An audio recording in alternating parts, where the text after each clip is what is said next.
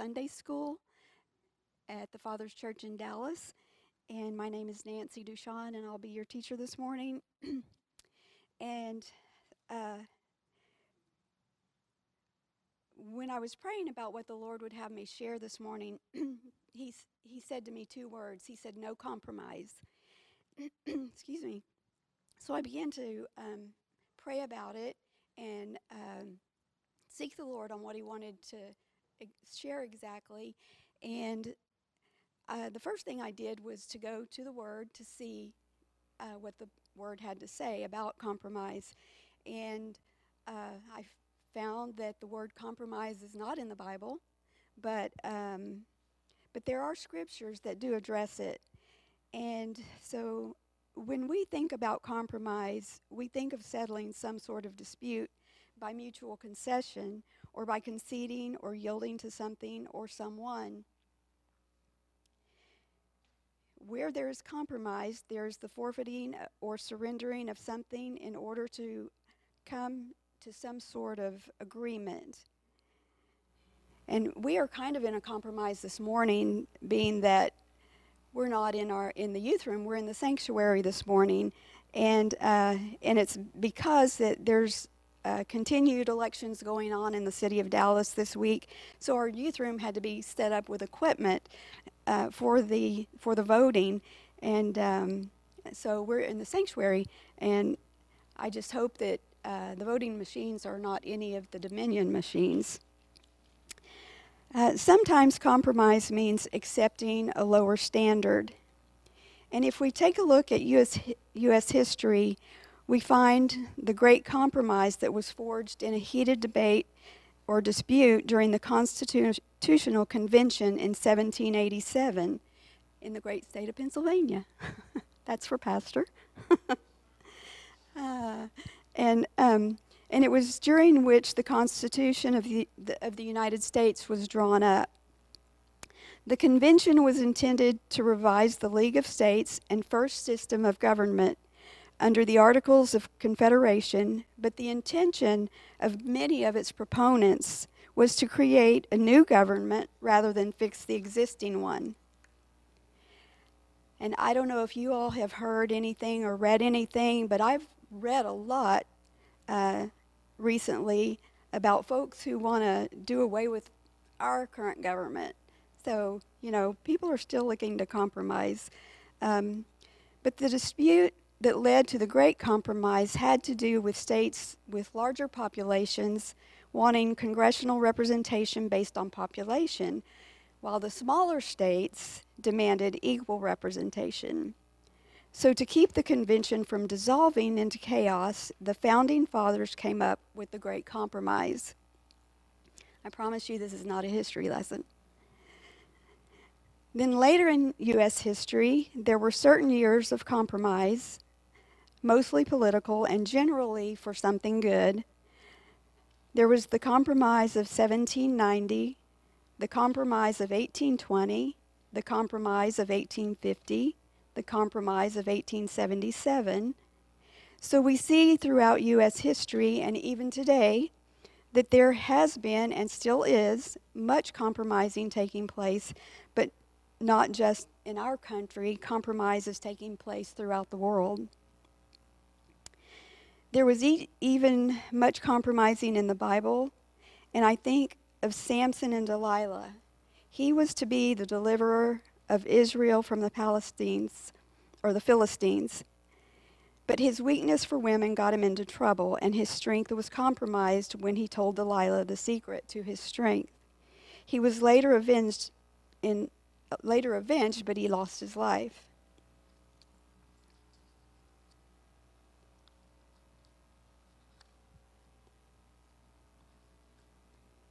Excuse me, my hands are cold and the pages won't turn. Then there's David and Bathsheba. There's Judah's compromise with Assyria during the time of King Ahaz. There's Ananias and Sapphira, and many more instances of compromise in the Word. The Bible is very clear that God does not condone compromising His Word, His principles, His standards. And beginning in Psalm 119, verses 1 through 4, it reads, "Blessed are the undefiled, those who are complete or whole or perfect in the way or the journey, who walk in the law of the Lord. Blessed are they that keep his testimonies and that seek him with the whole heart. They also do no iniquity, they walk in his ways." Quoting from line upon line, iniquity in the Old Testament is the word awan. I believe that's how you say it. It's the Hebrew word used to describe what has become perverted or twisted within a person. It speaks of a facade, a false depiction, or a masking of something. The atmosphere is either the purpose of the Lord or the facade of iniquity. And in the New Testament, it's a Greek word, adikia, I'm assuming that's how you pronounce it, meaning a false showing, and another Greek word, anomia, meaning to be set against the true law of God. Within our heart, our mind, and our perceptions. In essence, iniquity will mask the truth or make it appear to be something else. Now, there's a whole lot of masking going on in these days, literally, but beyond that, there's a lot of masking going on in the spirit realm and of what the enemy is attempting to do. Continuing from line upon line, while righteousness is to see something God is showing us and believing it, iniquity will keep us from seeing the truth for what it is. Therefore, an individual will not immediately demonstrate a willingness to submit to the ways of God. It is the propensity within humans to act in a manner contrary to divine call and anointing. When iniquity presents itself in our lives and we act on it, then it becomes a perversion or a twisting, and we compromise God's true calling and intent for who he has created us to be. Continuing in verse 4 of Psalm 119. "Thou hast commanded us to keep thy precepts diligently." When we're diligent about something, we do it. We do everything in our strength to accomplish that thing. And the Lord commands us to keep his precepts diligently.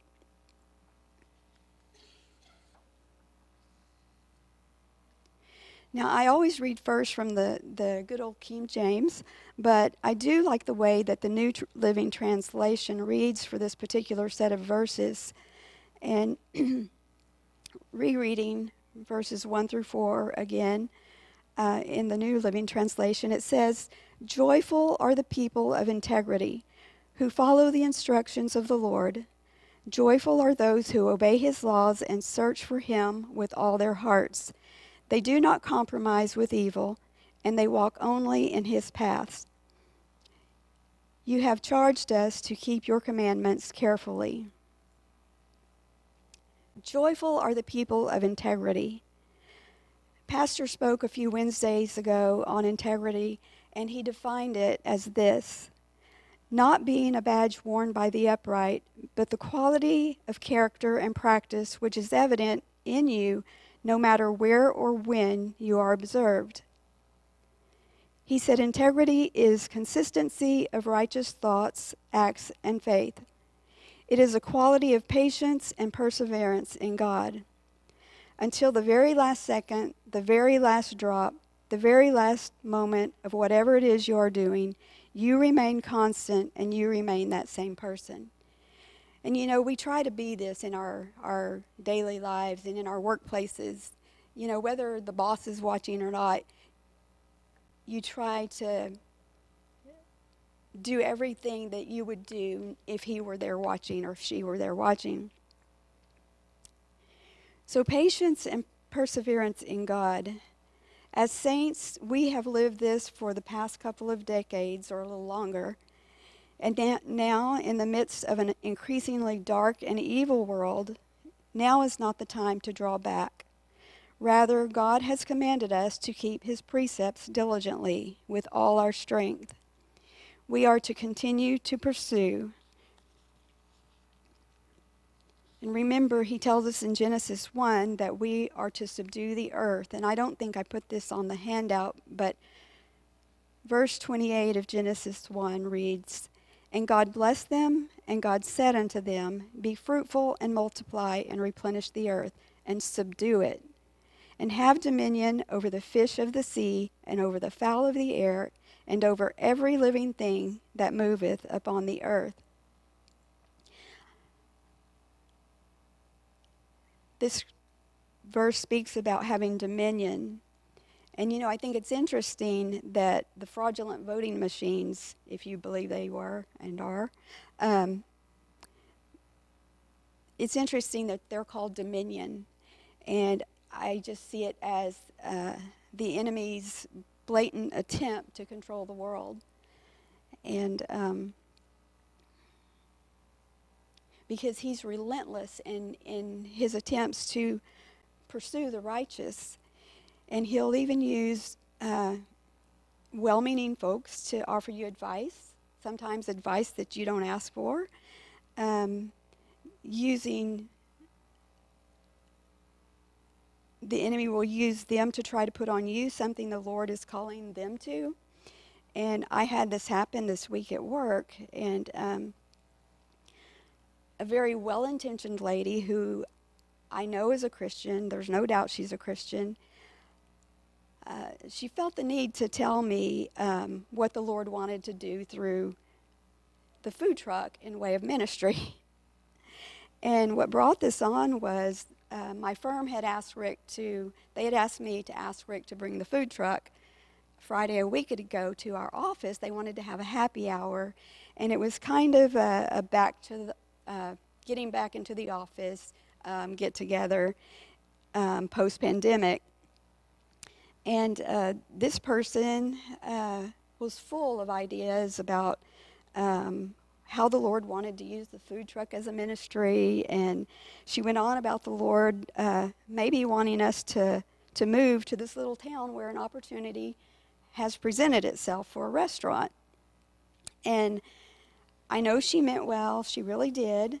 But while she was talking, my spirit began rising up, and it was rising up in defense of who I am as a saint and a son. And I finally stopped her, and I just politely made it clear to her that I know who I am in Christ, and I know what he's called me to do and to be, and where he has called me to serve. And so she backed off, and she later called me that evening and apologized. And she said she realized that what the Lord was speaking to her was for herself. And but she was trying to make it about Rick and me. And so we cannot compromise who we are as saints and sons. We can be a witness, and I believe that we are, and I know that we have been, to the folks that were around when working the food truck. But my first passion as a saint and a son is intercession and communion with the Father. And yes, her ideas were good in themselves, but the enemy can be subtle in trying to pull us away from the path that God has chosen for us, and trying to cause us to accept another agenda, because that's the way he works. We have to take a stand in who we are and who we know we are in him and who he's called us to be. And I feel like I say this every time it's my turn to teach. But it's the truth anyway. And more now than ever before, we need to know who we are and be who we have been called to be. And to be anything less than what he has purposed for us would be surrendering our calling as saints and as sons. And I'm not willing to compromise. That may be stubborn, but it is what it is. I'm not willing to compromise my calling as a saint and settle for something less. Actually, I don't believe it's stubbornness. That's not of God. Um,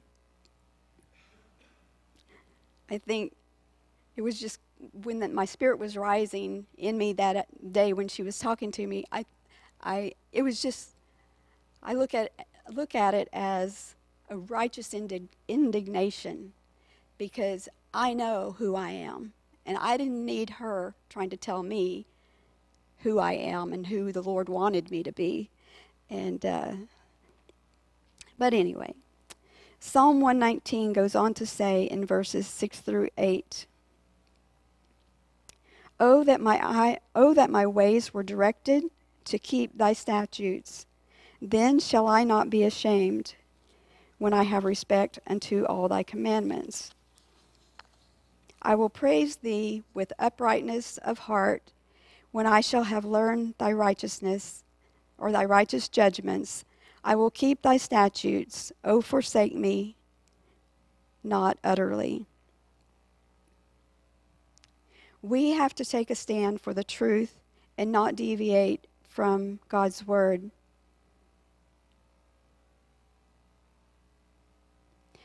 And I talked about the great compromise of the United States when I started. But to me, something we're seeing today is an even greater compromise, and it's the deviation from the true word of God, the truth of the word. John 8:47 reads, he that is of God heareth God's words. Ye therefore hear them not, because ye are not of God. If we are of God, and we are, we hear his words and we obey them. We do not compromise or deviate from his standards. We walk only in his path. John 10:27. My sheep hear my voice, and I know them, and they follow me.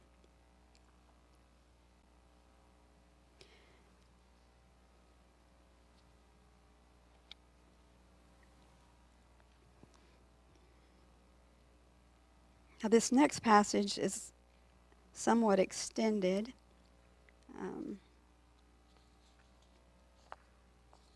And it's Deuteronomy 4, verses 1 through 6. I guess 6 verses aren't too extended. But and if anybody has any comments, please let me know, and I'll bring the microphone to you. But reading in Deuteronomy, now therefore hearken, O Israel, unto the statutes and unto the judgments which I teach you, for to do them, that ye may live, and go in and possess the land which the Lord your God, or the Lord God of your fathers, giveth you. Ye shall not add unto the word which I command you, neither shall ye diminish aught from it, that ye may keep the commandments of the Lord your God, which I command you. Your eyes have seen what the Lord did because of Baal Peor. For all the men that followed Baal Peor, the Lord thy God hath destroyed from them from among you. But ye that did cleave unto the Lord your God are alive every one of you this day. Behold, I have taught you statutes and judgments, even as the Lord my God commanded me, that ye should do so in the land whither ye go to possess it. Keep therefore and do them, for this is your wisdom and your understanding in the spirit of the nations, or in the sight of the nations. I'm sorry. I'm trying to read a little bit slower, and when I do that, I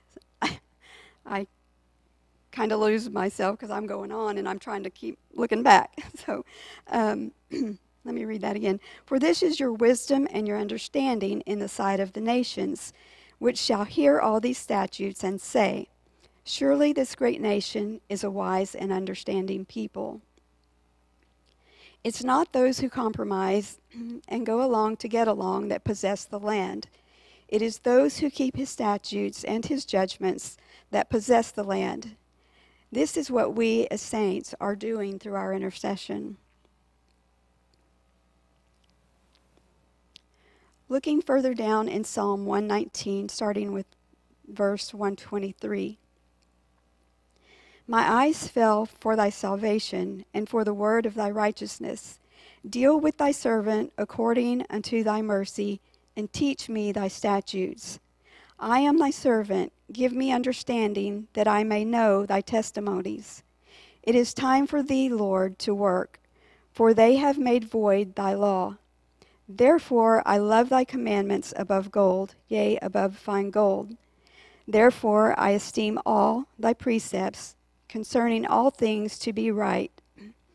And I hate every false way. Thy testimonies are wonderful. Therefore doth my soul keep them. The entrance of thy words giveth light. It giveth understanding unto the simple. I opened my mouth and panted, for I longed for thy commandments.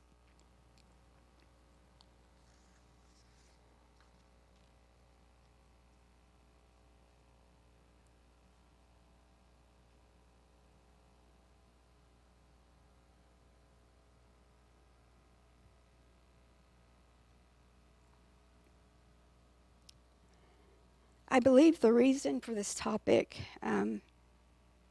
or the reason that this topic was so impressed upon me, is because it seems that the enemy is using situations, some that are good in themselves and some that are not, to wear out the saints and to keep us from our God-intended purpose.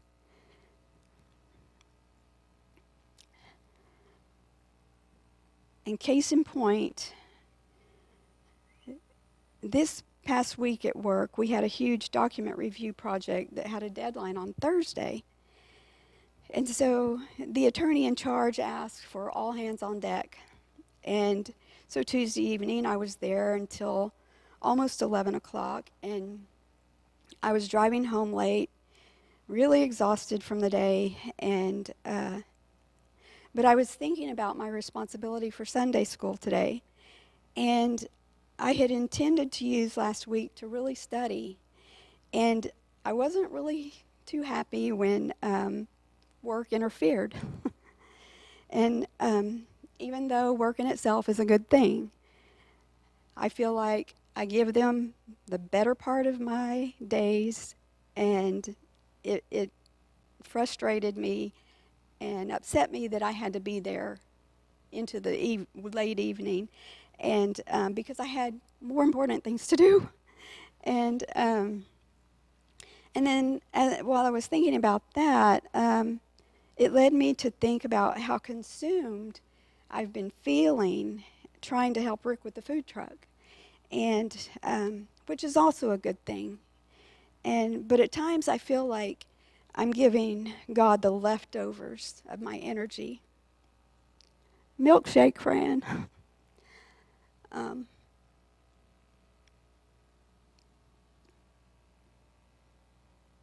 And that is not how I want my relationship with God to be. It's just not. And so by the time I got home, I brushed my teeth and just fell into bed because I was so tired. And I immediately had a dream. And in the dream, I just wanted to be with the Lord. And milkshake, not working.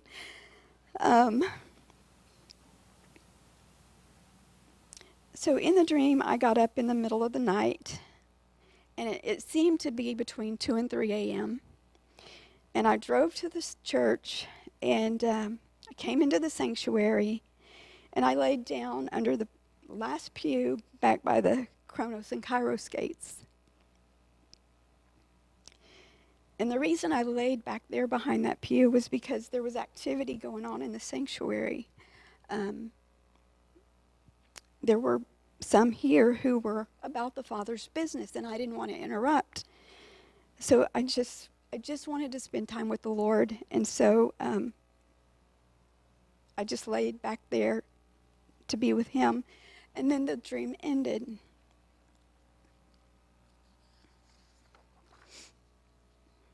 And I knew that the Lord was speaking to me about compromise. You know, sometimes we can't control circumstances, but at the same time, you know, I get really frustrated at the enemy Um,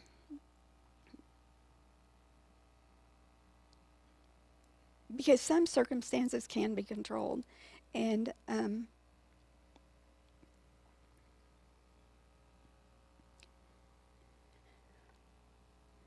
I know that I myself have to be more diligent about not allowing things to bring compromise to who I am and and what I'm supposed to be doing.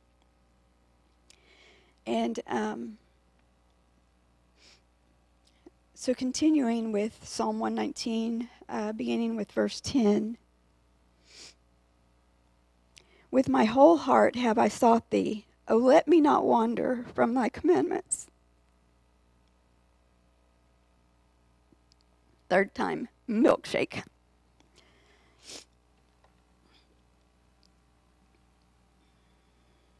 And if Fran was here today, she could explain that to you.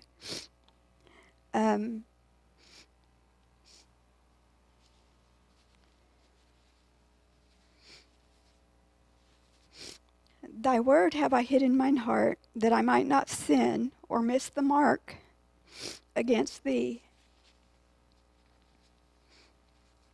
Blessed art thou, O Lord. Teach me thy statutes.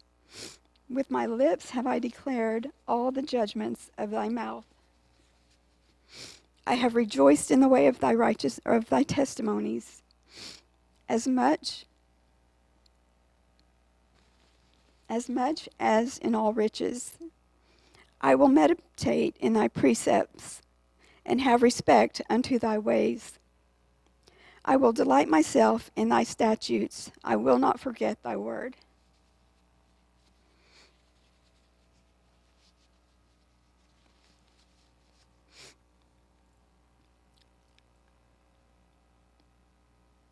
You know, I've tried to be diligent throughout this year of COVID to listen to the messages, and when they're on the day that they're like, for instance, a Wednesday message, I try to listen on Wednesday to keep that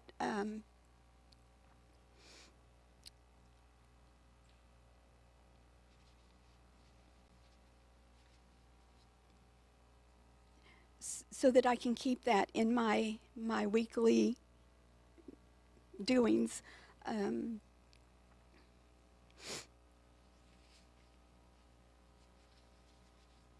so that I don't get used to not making time for this house on a time when, if we were in person here on Wednesdays, I would be here. So I try to be diligent about listening on Wednesday to the Wednesday Night Live, because I don't want to get out of, I hate to call it a habit, but I don't want to get out of the habit of making time for the Lord, because that is one of our regular meetings, whether it's virtual or not. So that's just me. I try to be diligent and listen, and on the day that something is scheduled. And the busyness of the world, just being in the world, will eventually take its toll. And I don't want to give the Lord the leftovers of my energy. And I don't know if Dennis remembers, but when I first started to help Rick on the food truck, I would work all during the week, and then on Saturdays I would help him because he needed the help. And it just sort of became what I had to do on Saturday. And hopefully we can get more people, and I can get away from that. But thank you. But I don't know if Dennis remembers it, but I took note, and he said, when we were at lunch one Sunday and discussing the food truck, and I said, I was going to be, I'd been helping Rick on Wednesdays or Saturdays, and he said, too much work can make an old lady out of a young lady. And not that I'm young by any stretch, even though I feel it inside. He said that, and I took note. I took note of it. But it's true. I mean, we try to do more than we should. We think we can, and we try it, and then it just eventually it wears us down, and because we're human. So I don't want to give the Lord the leftovers of my energy. I want to give him the best and the first of my energy. And I want to be totally subservient to the one true God and his will, and wholeheartedly devoted in my relationship to him. And I don't ever want to deviate from the path that he's called us to, or from him or his word.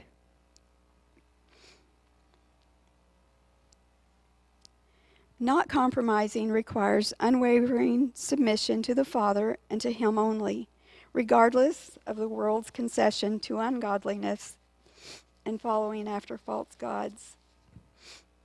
Joshua 24, beginning with verse 14. Now therefore fear the Lord and serve him in sincerity and in truth, and put away the gods which your fathers served on the other side of the flood, and in Egypt, and serve ye the Lord.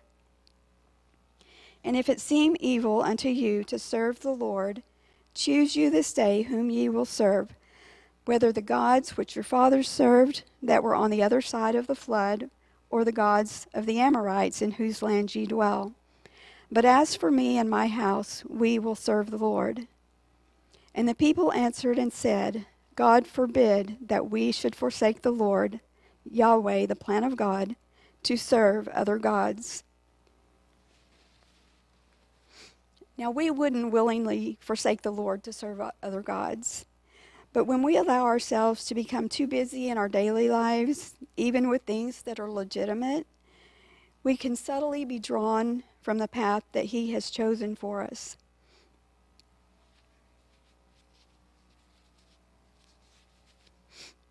Looking at some New Testament scriptures, beginning in Colossians chapter 2, beginning with verse 4. And this day, lest any man should beguile you with enticing words, for though I be absent in the flesh, yet am I with you in the spirit, joying and beholding your order and the steadfastness of your faith in Christ.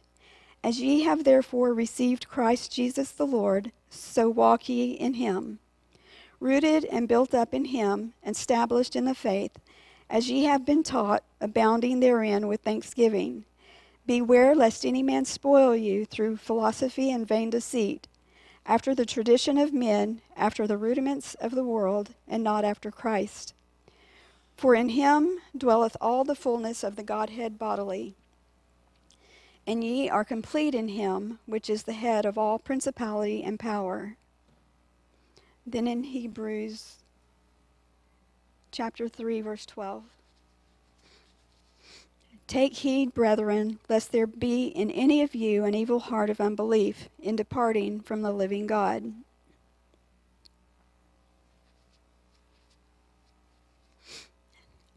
And moving on to Acts chapter 20.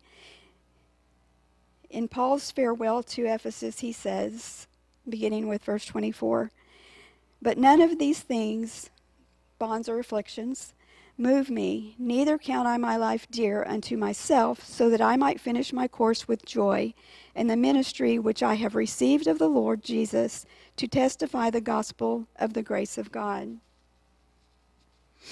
For I have not shunned to declare unto you all the counsel of God. Take heed therefore unto yourselves and to all the flock over the which the Holy Ghost hath made you overseers, to feed the church of God, which he hath purchased with his own blood. For I know this, that after my departing shall grievous wolves enter in among you, not sparing the flock.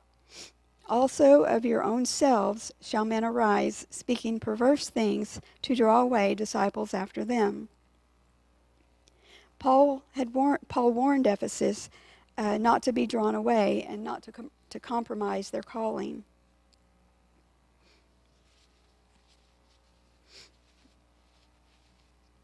Then looking at 1 John 2, beginning with verse 15.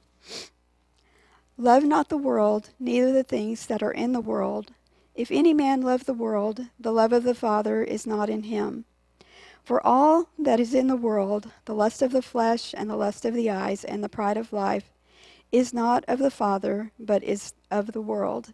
And the world passeth away, and the lust thereof, but he that doeth the will of God abideth forever. Then in Matthew 6, verse 24, no man can serve two masters, for either he will hate the one and love the other, or else he will hold to the one and despise the other. Ye cannot serve God and mammon. Again, no compromise.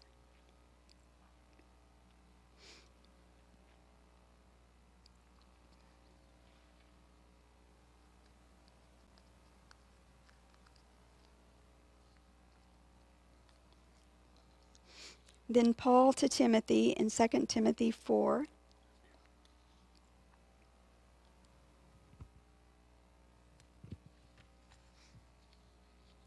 For the time will come when they will not endure sound doctrine, but after their own lusts shall they heap to themselves teachers having itching ears, and they shall turn away their ears from the truth, and shall be turned unto fables.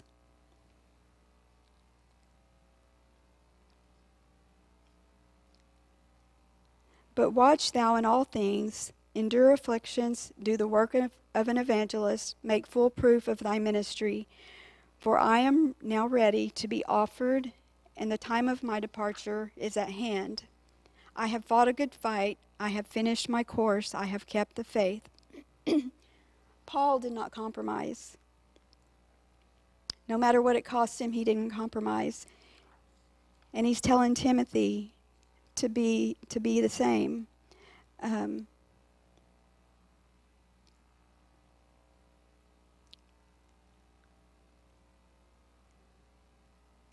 I mentioned a minute ago that, the U.S., we read about the great compromise in U.S. history.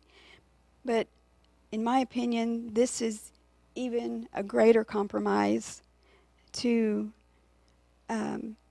turn away ears from the truth and to be turned unto fables.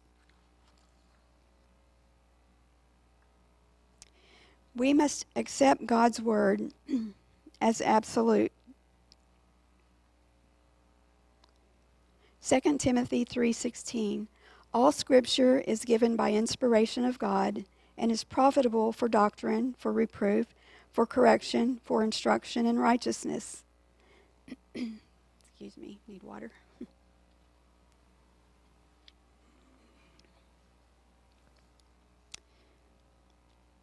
Instruction, as defined in Line Upon Line, is a term in the New Testament that is a profitable result of hearing the Word of God. Instruction in righteousness is to know the essence of righteousness. It is like a tutorage or continuing education in the classroom. Righteousness is to see what God wants to do and doing it.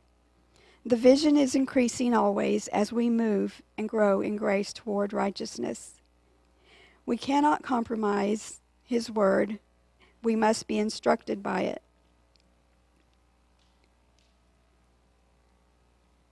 John 14:15. If ye love me, and that's our word agape that we're very familiar with.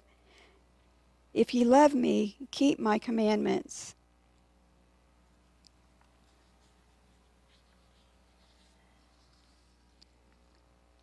Then in Revelation 22, verses 18 and 19, for I testify unto every man that heareth the words of the prophecy of this book. If any man shall add unto these things, God shall add unto him the plagues that are written in this book. And if any man shall take away from the words of the book of this prophecy, God shall take away his part out of the book of life, and out of the holy city, and from the things which are written in this book.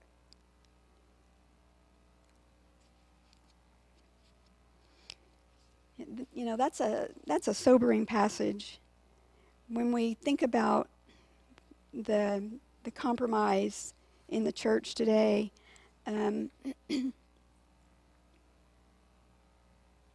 it's just very sobering to think that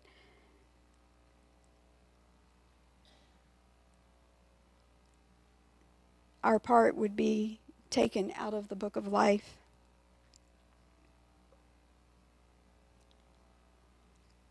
Then in Galatians chapter 1, beginning with verse 1,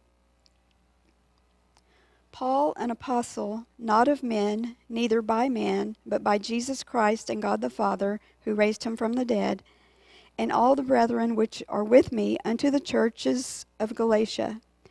Grace be to you, and peace from God the Father, and from our Lord Jesus Christ, who gave himself for our sins, that he might deliver us from this present evil world, according to the will of God and our Father, to whom be glory forever and ever. Amen.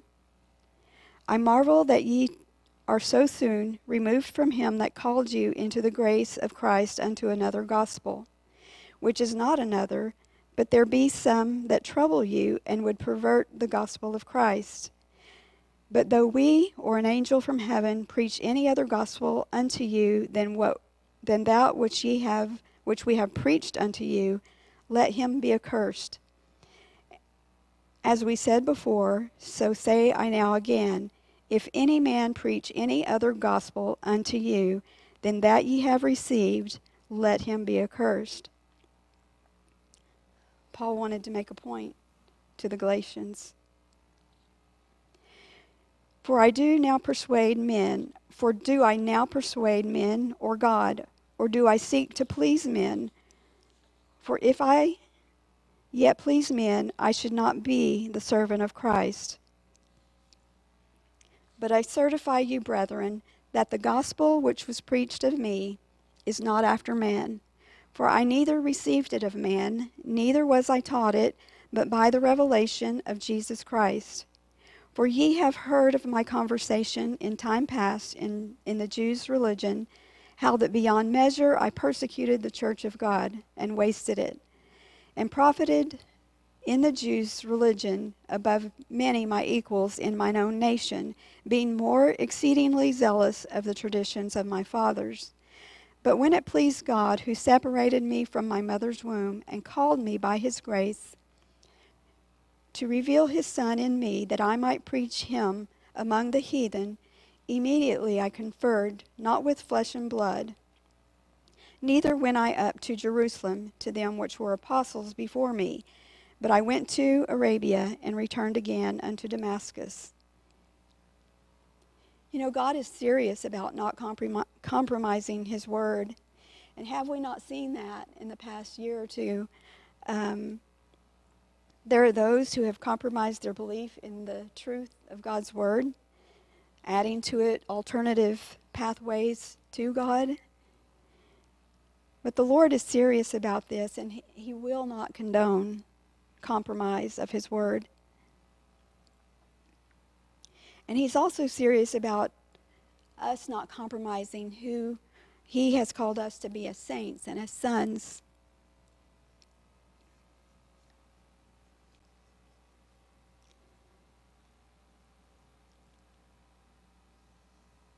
May we never forfeit or surrender our calling as saints and sons. It is an honor and a privilege to be in partnership with the Most High God, the God of the universe, and may we never accept anything less than who he has made us to be. Let us stand for righteousness, that we may see his kingdom come in earth as it is in heaven. Amen. And that concludes my teaching. I know we have a few minutes left. Does anybody have any comments or anything they want to share.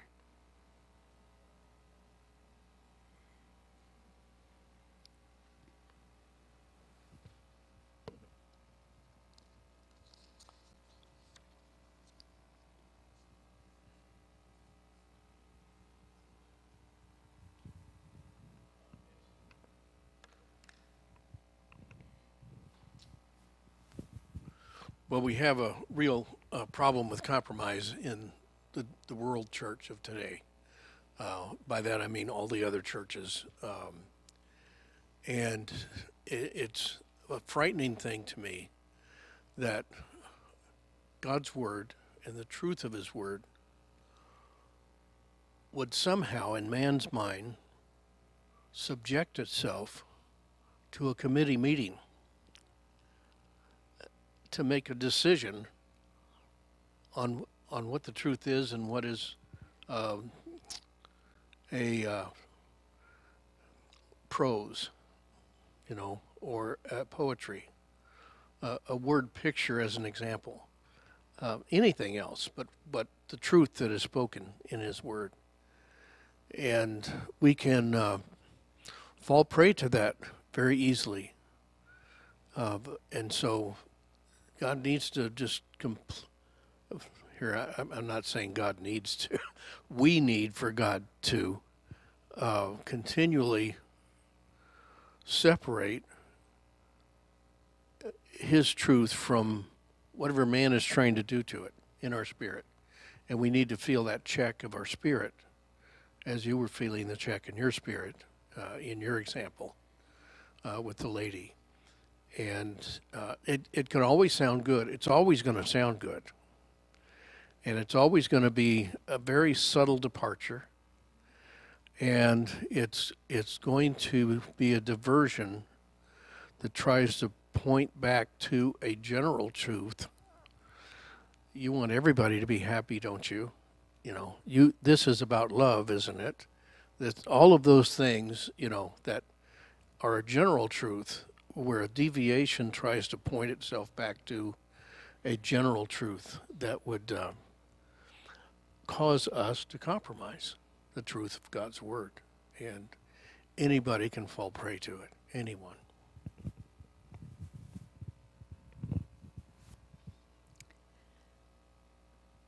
I know you so well, so I'm really trying to hear the heart of God.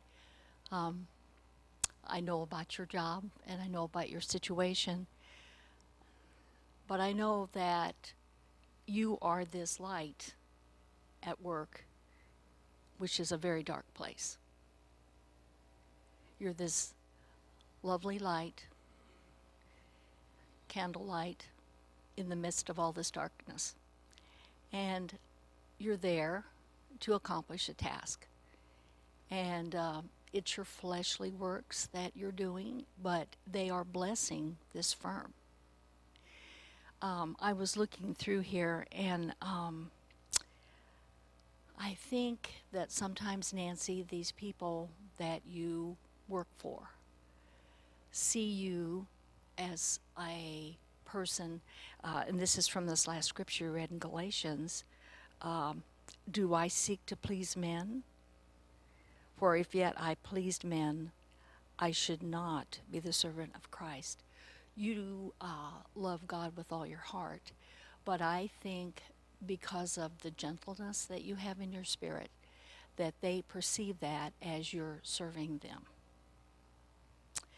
And so it's kind of a caution. I'm going to come back into your scripture several that you read. In Hebrews, you talked about people that have an evil heart of unbelief. A lot of them do. And I'm not saying that your friend does, but I'm saying that a lot of them do, that their intent is not good. Of course, they want to look good on the firm, and they want to make a lot of money, of course, and they want to grow it. But you have truly hid the word of the Lord in your heart. You've hid His scriptures deep into your spirit, and you're guided by Him daily.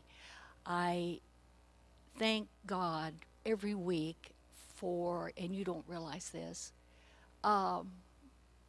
because I know you're struggling right now with all of this, but you come to our church and you exude much joy. And I can see it. It's evident all over you. It changes your demeanor.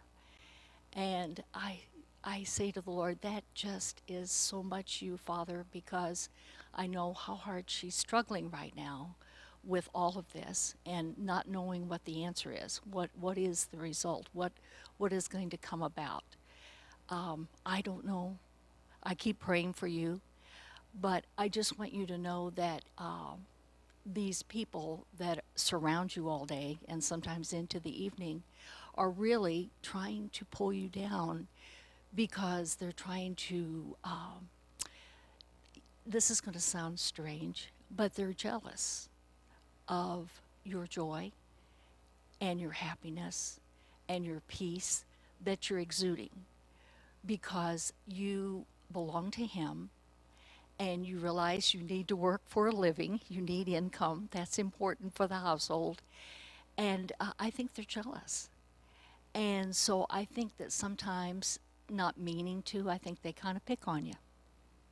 But don't let them pick on you, Nancy, because you're not a man pleaser. You're a woman of God, and you're here to serve the Lord and to please Him and not them. I appreciated your lesson today. Don't be so hard on yourself. I know that what time you have for the Lord is really pure and dedicated to Him. I know that because I see the results of that when you come into the house. And I feel the presence of the Lord on you when you talk at lunch about some of these situations. You're very mature about it, and you're trusting God to lead you through it. Because it's just a maze of confusion at times. And I'm just sitting there shaking my head because I have no idea what to say to you. I don't even know how to answer it.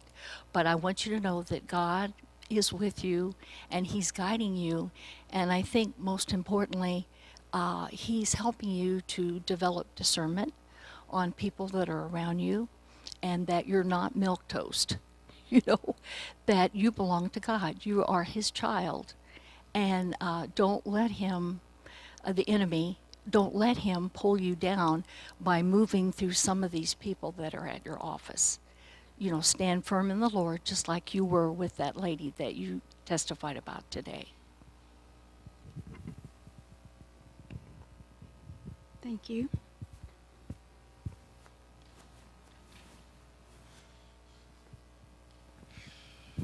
Oh, milk toast, Tammy. I'm gonna have to Google that one. I think that's just the toast that you dip in your milk. A couple of things. I was listening to your teaching, which was very good, by the way, and I thought, conviction is, I believe, from the Holy Spirit. And conviction, while it sounds horrible, is really a good thing, right? And I'm so thankful for the ways of the Lord and the conviction of the Holy Spirit. But like Tammy, I want to encourage you. I think, again, it's good that the Holy Spirit has convicted you, but there is therefore now no condemnation to those who are in Christ Jesus. And I know the Lord just, he looks at your conviction and your, I don't know if remorse is the right word, but, kind of where you are, you're remorseful that, maybe other things have taken, have taken time away from the time you want to spend with Him. And man looks on the outward appearance and God looks on the heart. So He sees your heart, okay? And I've had this thought here recently, the last number of days, about, the saying that says, if you can't beat them, join them. I don't think that's complete. What I think is complete is the saying that says, if you can't beat them, join them, But if social and peer pressure won't allow you to join them, then bash them. Okay? Because we see that today. You know, people know what's right, but they're afraid if they side with righteousness and truth tellers, that then all their buddies and all the people around around them are going to start throwing them in that basket, and they don't want that. So we need to be aware of that, I think, because it's the world we live in. You know, there are, man, the ways of the world are becoming more and more and more twisted, and social pressures are coming to bear like I've not ever seen. And, you know, if you take a stand for what's right, you're not going to be, liked by many. So, you know, it helps for us to manage our expectations and to know and to have a good understanding and realization of what will come our way when we stand for righteousness, right? Two scriptures that really stood out to me were from Colossians 2, and actually verse 8. It says, "Beware lest any man spoil you through philosophy and vain deceit, after the tradition of men, and after the rudiments of the world, and not after Christ." And the word that really stuck out to me there is philosophy. And, you know, philosophy from the beginning of time has really been, it's been a big problem, you know, because, you know, philosophies of man, they've just been a source of straying off the true path. You know, so, and there's a lot of that in the world today, right? So much of man's philosophy that has really drawn people away from Christ, not pushed them towards him. And then in Acts chapter 20, it says in verse 30, "Also of your own selves shall men arise, speaking perverse things to draw away disciples after them." And we've seen that in this house. We've seen of our own selves, right, of our tribe, you know, men rise up and start preaching another doctrine, trying to pull people away, and with some success, to follow them.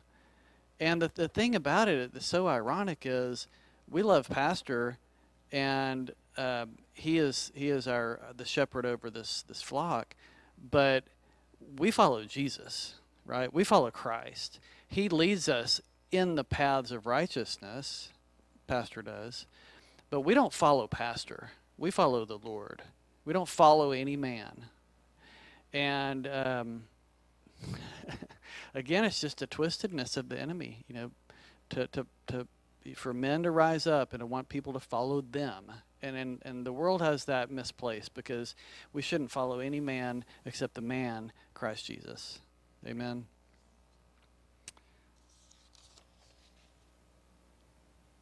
The last thing I'll say is, you know, your teaching is titled "No Compromise," and you know, I'm in the investment business, and there's these things called alternatives, and people, you know, the big topic right now is, you know, investing in alternatives, and oftentimes when clients will ask me about investing in alternatives, you know, I'll say, well, alternative to what? And what they're saying is they want to invest in something that's an alternative to the stock market because they're worried about the stock market. Stock market's too high, stock market's too volatile, yada, yada. And what I say is, you know, 70% of the time the stock market goes up, 20% of the time it goes sideways, and 10% of the time it's sheer terror and panic going down. But 70% odds are pretty good. You know, why would you want to invest in an alternative to that? Because the alternative, you know, you've probably got a 50% chance of it not working out. And I think about compromise, and, you know, in the spirit, it's the same. Why would we want any alternative to the one true God, right? But that's in the world today, and we really have to guard against that. So, very good teaching. Thank you. I'm sorry I spoke so long. Anybody else? Thank you, Liz. And thank you, everyone, for your attention. And it is 10 o'clock, so I will turn this back over to Dennis.